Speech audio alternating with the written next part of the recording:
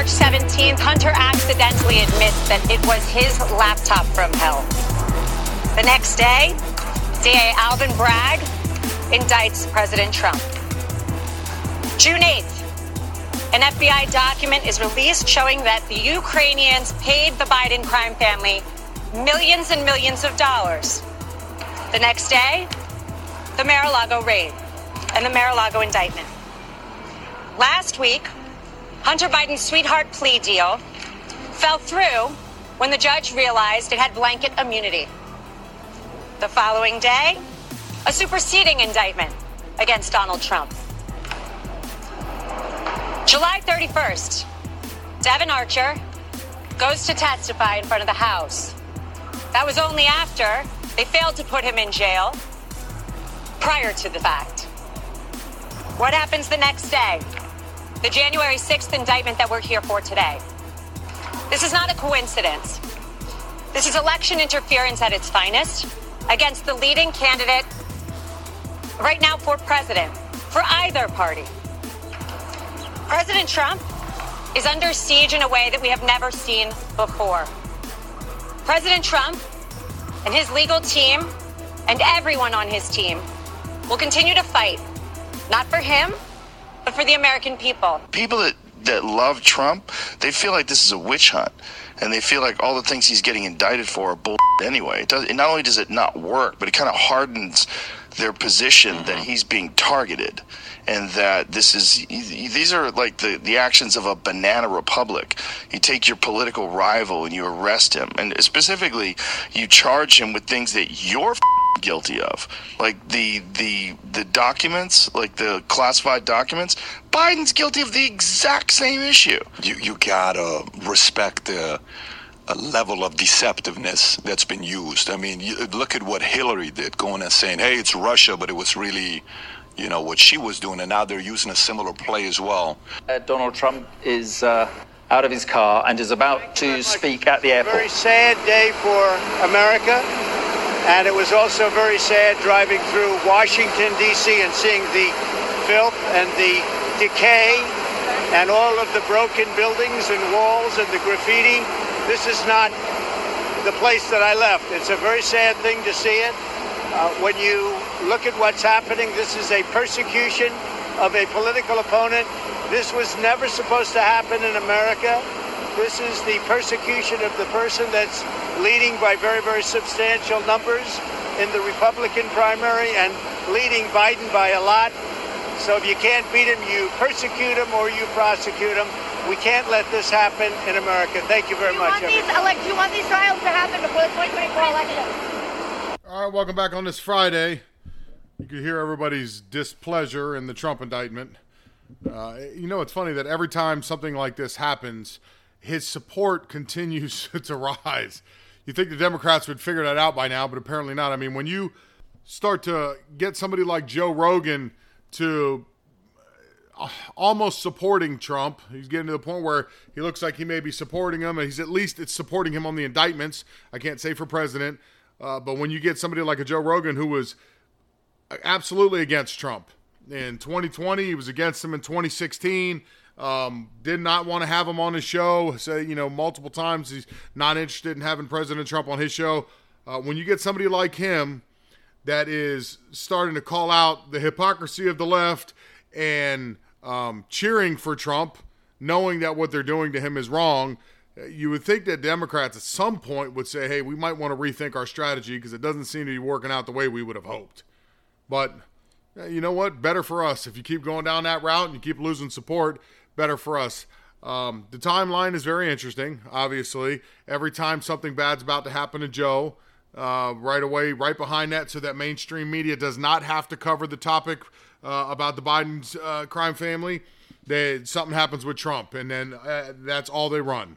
They just completely ignore the Biden story, and they give their viewers what they believe their viewers want, which is, I guess, their viewers want to be lied to, and they never really want to hear the truth, or they want to hear both sides. They just want to hear what they want to hear and live in the world that they want to live in, and that's it. But there are a lot of people really displeased with everything that's going on, and you should be. Ultimately, this comes down to trying to prosecute a person for their First Amendment right. and I don't see how they get away with it. I mean, I finally finished reading the indictment, and none of it looks good for Trump. But it's not supposed to. But I finally finished reading through all of it, and I mean, there are some areas of concern there. And I think if you are being honest with yourself, you would think the same thing I'm thinking. There are some areas in that are questionable. And I'm not a lawyer, so maybe that's part of me questioning things. But there are some areas there that I think that they're gonna have their work cut out for them on Trump's team to disprove any of that. There's some that are a slam dunk. I mean, First Amendment speech, it's protected. No matter what, it's protected. There are previous cases that set precedents that show it's protected. So I'm not really worried about what he said. It's some of the other items that were in there that they've attached to it, the 6 or 7 different items that are in there, that he could potentially have some problems with, and then they're gonna have the work cut out for him to try to disprove or discredit any of that nonsense. We're definitely, again, we're going to have to sit here and wait and see. I don't know. They said they want something speedy. They wanted to go through before the 2024 election. I think they would. I think they'd like to put Trump behind bars, figuring that nobody's going to vote for somebody behind bars. I think they definitely would like to do that. But, I mean, we'll see. A lot of that is more technical than you think. I mean, there's a lot of fighting. There's a lot of delay tactics. There's a lot that can go on there that can delay this. Let me see. If it happened before the election or right after the election, and Trump, is accused and supposedly is going to do jail, theoretically he could pardon himself. Now, I don't know if that's what they want, because then they could say, look, he's pardoning himself because he knew he was guilty. And look, well, he used his presidency to forgive himself, to get himself out of legal trouble. This is wrong. And then they could kind of go in that way and paint him out to be whatever they want him to be. But, I mean, it's hard to say. We're just going to have to wait and see if all this gets delayed till after the election, in which case, since he's a sitting president at the time, I'm not sure about the legality of that, because nobody usually goes after a sitting president. So I'm not sure where that breaks, where you can't, and there's a rule where you can't. You have to wait until he's out of office. I don't quite know how that goes. Again, I'm not a lawyer. Well, I guess we'll just see how it goes. I just don't think any of this is right, personally, and apparently I'm not the only one. Barack Obama warned Joe Biden that Donald Trump is a more formidable political opponent than the Democratic Party could even begin to understand. If this is true, okay, according to a newspaper, Obama raised these concerns about Trump's political strengths, including his intense loyalty of followers, Trump's friendly conservative media ecosystem that polarized the country, and underlining the worries that Trump could be a more formidable candidate than many Democrats realize. If this is true, and it's not being taken out of context, because remember, that's key to the statement. If that's actually true, I would say, just as I've been thinking and most people have been thinking, that they're scared. If Obama's making a statement like that, he's scared. Yeah, and Trump is a formidable opponent. He's definitely that. If he's anything, he's that. That's not even a question. But the Democrats noticing it and starting to feel the pressure of it, if that's the case, then they are as scared as I think most of us believe they are, that they are in real trouble going into 2024. With that being said, it's very early in the game still. There's a lot of indictments lingering, and certainly this isn't a, hey, start cheering and jumping up and down and, you can take your eye off the prize here. That's more than ever, we have to stay focused and make sure the fear that they have comes to fruition. Okay? Well, we need to make sure that their worst nightmare actually happens, which is Trump being reelected.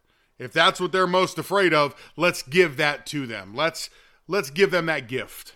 We owe that much to them for the pain that they've caused us. So don't take your eye off the prize. I just thought it was an interesting article, seeing that even Obama is getting scared. And that's probably a pretty good sign. Staying on top of some things here, the interactive polls. they're going to be coming out, and we're just going to keep going with them. IPSOS and Reuters, 2024 National Republican Primary. Where does everybody sit? Trump is pretty much flat at 47%. DeSantis is at 13%, which is down another 6% from July 17th. Pence somehow rose 1%. Ramaswamy went down 1%. Haley is up 2%. Scott is flat at 2%, and Hutchinson is flat at 1%.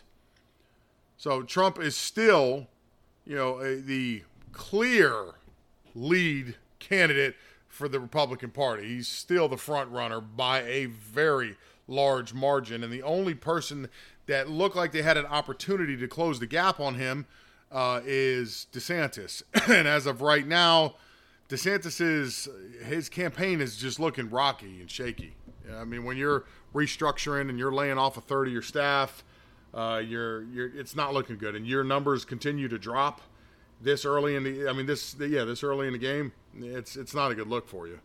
I'm not sure where it pans out for him. I think the debates will start to clear the field a little bit, knock some people out of contention, and then you'll get to the last standing remaining maybe 5 or 6 people to get all together, and then you'll start to see some real numbers coming in and numbers changing, and people will start aligning themselves with somebody there. And as each person gets eliminated, and you're getting down to like the final couple of people, 2 or 3 people, people will have to readjust and go with their next candidate that they were hoping for. So we'll wait and see. But clearly, week after week after week, since they started taking these polls a few months back, Trump has had a lead. He has maintained that lead. He has only gained on that lead because the other candidates' support are dropping.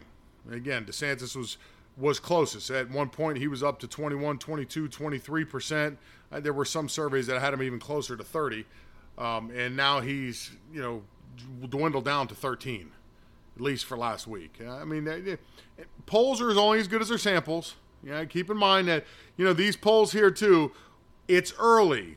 It's summertime. People are vacationing. People are not paying attention to politics. People are out having fun and doing what they want to do for the summertime, so they're not really in the game yet. Their head's not in the game yet. So these polls are probably for people that are really diehard and that are paying attention, and that's about it. The rest of it, they're only as good as their samples. So the way I can even prove that that's true is I can tell you that my download numbers have dropped, by a certain percentage in the summer months, and they always do. I've done this the 3rd year now, and in 3 years, every year I plummet a little bit in summertime because people are out doing their thing. I also plummet in December when people are enjoying the holidays. Get about mid-November to the first of the year, especially if there's not an election happening. Or if there is an election happening, maybe it ramps up right before the election and there's a little bit afterwards. But your numbers kind of flatten out at those time of year because people are more, doing more important things. They're spending time with family. They're enjoying the holidays, trying to have fun, trying to detach. And I totally understand all of that. So I don't think as many people's head are in the game right now, especially when it comes to taking surveys. I think they've got better things to do. But regardless, this is the data that we are presented with, so this is the data that I am presenting to you. All right. Moving on from President Trump. Sound of Freedom right now is expected to bring $200 million domestically. My understanding, it just went out to 20 additional countries, which is fantastic. $20 million domestic for a movie that only cost $14.5 million to make, and then and all in promoting it, I think they're all in at $36 or $38 million. Being at $200 million, this movie is a wild success. It has been so successful that to date, if it reaches the $200 million, it would surpass 8 major studio brand name titles: Mission Impossible, Indiana Jones, Transformers, Fast X, John Wick, and Transformers sequel, as well as Pixar's Elemental and DC's The Flash. Most of those films cost somewhere between $150 million to $200 million plus to make. and you have this little $14 million film that whooped them. I mean, I think that should show you where people's heads are. I think people's heads are in the game.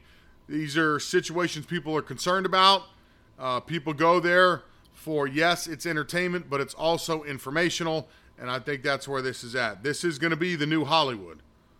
You know, Hollywood has been decaying for years, and it's on a steady decline. It's going to continue to decline. I don't think it's getting any better. You're having the strikes. They're replacing lots of people with AI. They're replacing writers with AI. Jobs are being lost. Hollywood, for years we've been seeing them. Remember, all films were done in Hollywood at a certain point. Now they're branching studios off to Georgia and Tennessee and other areas. Hollywood, it's not looking good for them. Their future does not look bright. And it's because they all went woke, and now you're going broke. People are not interested in seeing your movies that preach to them. Preach to them about how racist they are. Preach to them about how sexist they are. Preach to them what a bad person they are. Who the hell wants to watch a movie like that? I mean, you would think these people would get it at some point. You know, these studios don't make a whole lot of money. I'm surprised Disney, they're by the time, now that, Haunted Mansion just came out, and I just read an article the other day that says Snow White, they're already anticipating it's going to lose $100 million already. I mean, at some point, when you are losing not millions, not hundreds of millions, but you're going into the billion territory, at some point, these movie studios, like a Disney, have to say to themselves, you know, we're done. We are done. It's all over. You know, that's it. We got to start making some better stuff. We got to get rid of all this crap. We got to stop with all of the woke stuff and inclusion and all this crap. Let's just make some good stories because we're drowning. You know, we're trying to come up for air and we're getting a bucket of water smashed into our face every time. I mean, that's just the way it is. And at some point, you think they would figure that out. I don't know. I mean, I'm not a businessman. I'm not a conglomerate. I mean, but hell, if I'm doing something that I see is destroying my business and I'm losing money on it, I'm going to stop immediately. Because what are you in business for other than to make money? You're not in business to lose money. That doesn't even logically make any sense. But you think they'd get the point. But I know you just wonder about these people. All right. I had a long and testy day today, or Thursday, because I remember I'm recording very late in the evening on Thursday, and I've been at it for working for a long time. I think. Sorry, my brain's a little slow right now. Well, let's just put it this way. I woke up. I started at 3, and recording this, and it's 1 in the morning right now. So 22 hours later, I'm a little gassed.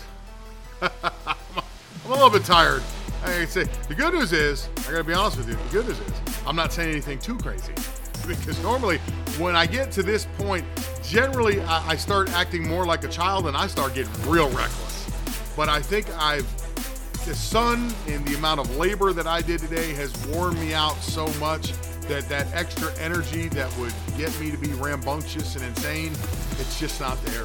Like right now, I just want to pretty much go take another shower, and I don't know, right? I don't know, I'm one of those people, I like to shower before bed. But I want to take another shower to cool down because I'm always hot, and go sit on the couch and just, next thing your eyes, I guess they close on you and you don't even know, and you reopen your eyes and it's like 3 hours later and you're like, what the hell just happened? Yeah, I'm looking forward to one of those moments. So, in other words, I went as long as I can. That's it. So, hopefully you enjoyed the episode. I hope you have a wonderful, beautiful, lovely weekend. Drink plenty of fluids. It's summertime. It's always hot in the summertime. Make sure you drink plenty of fluids. Take care of yourself. We'll do it again on Monday.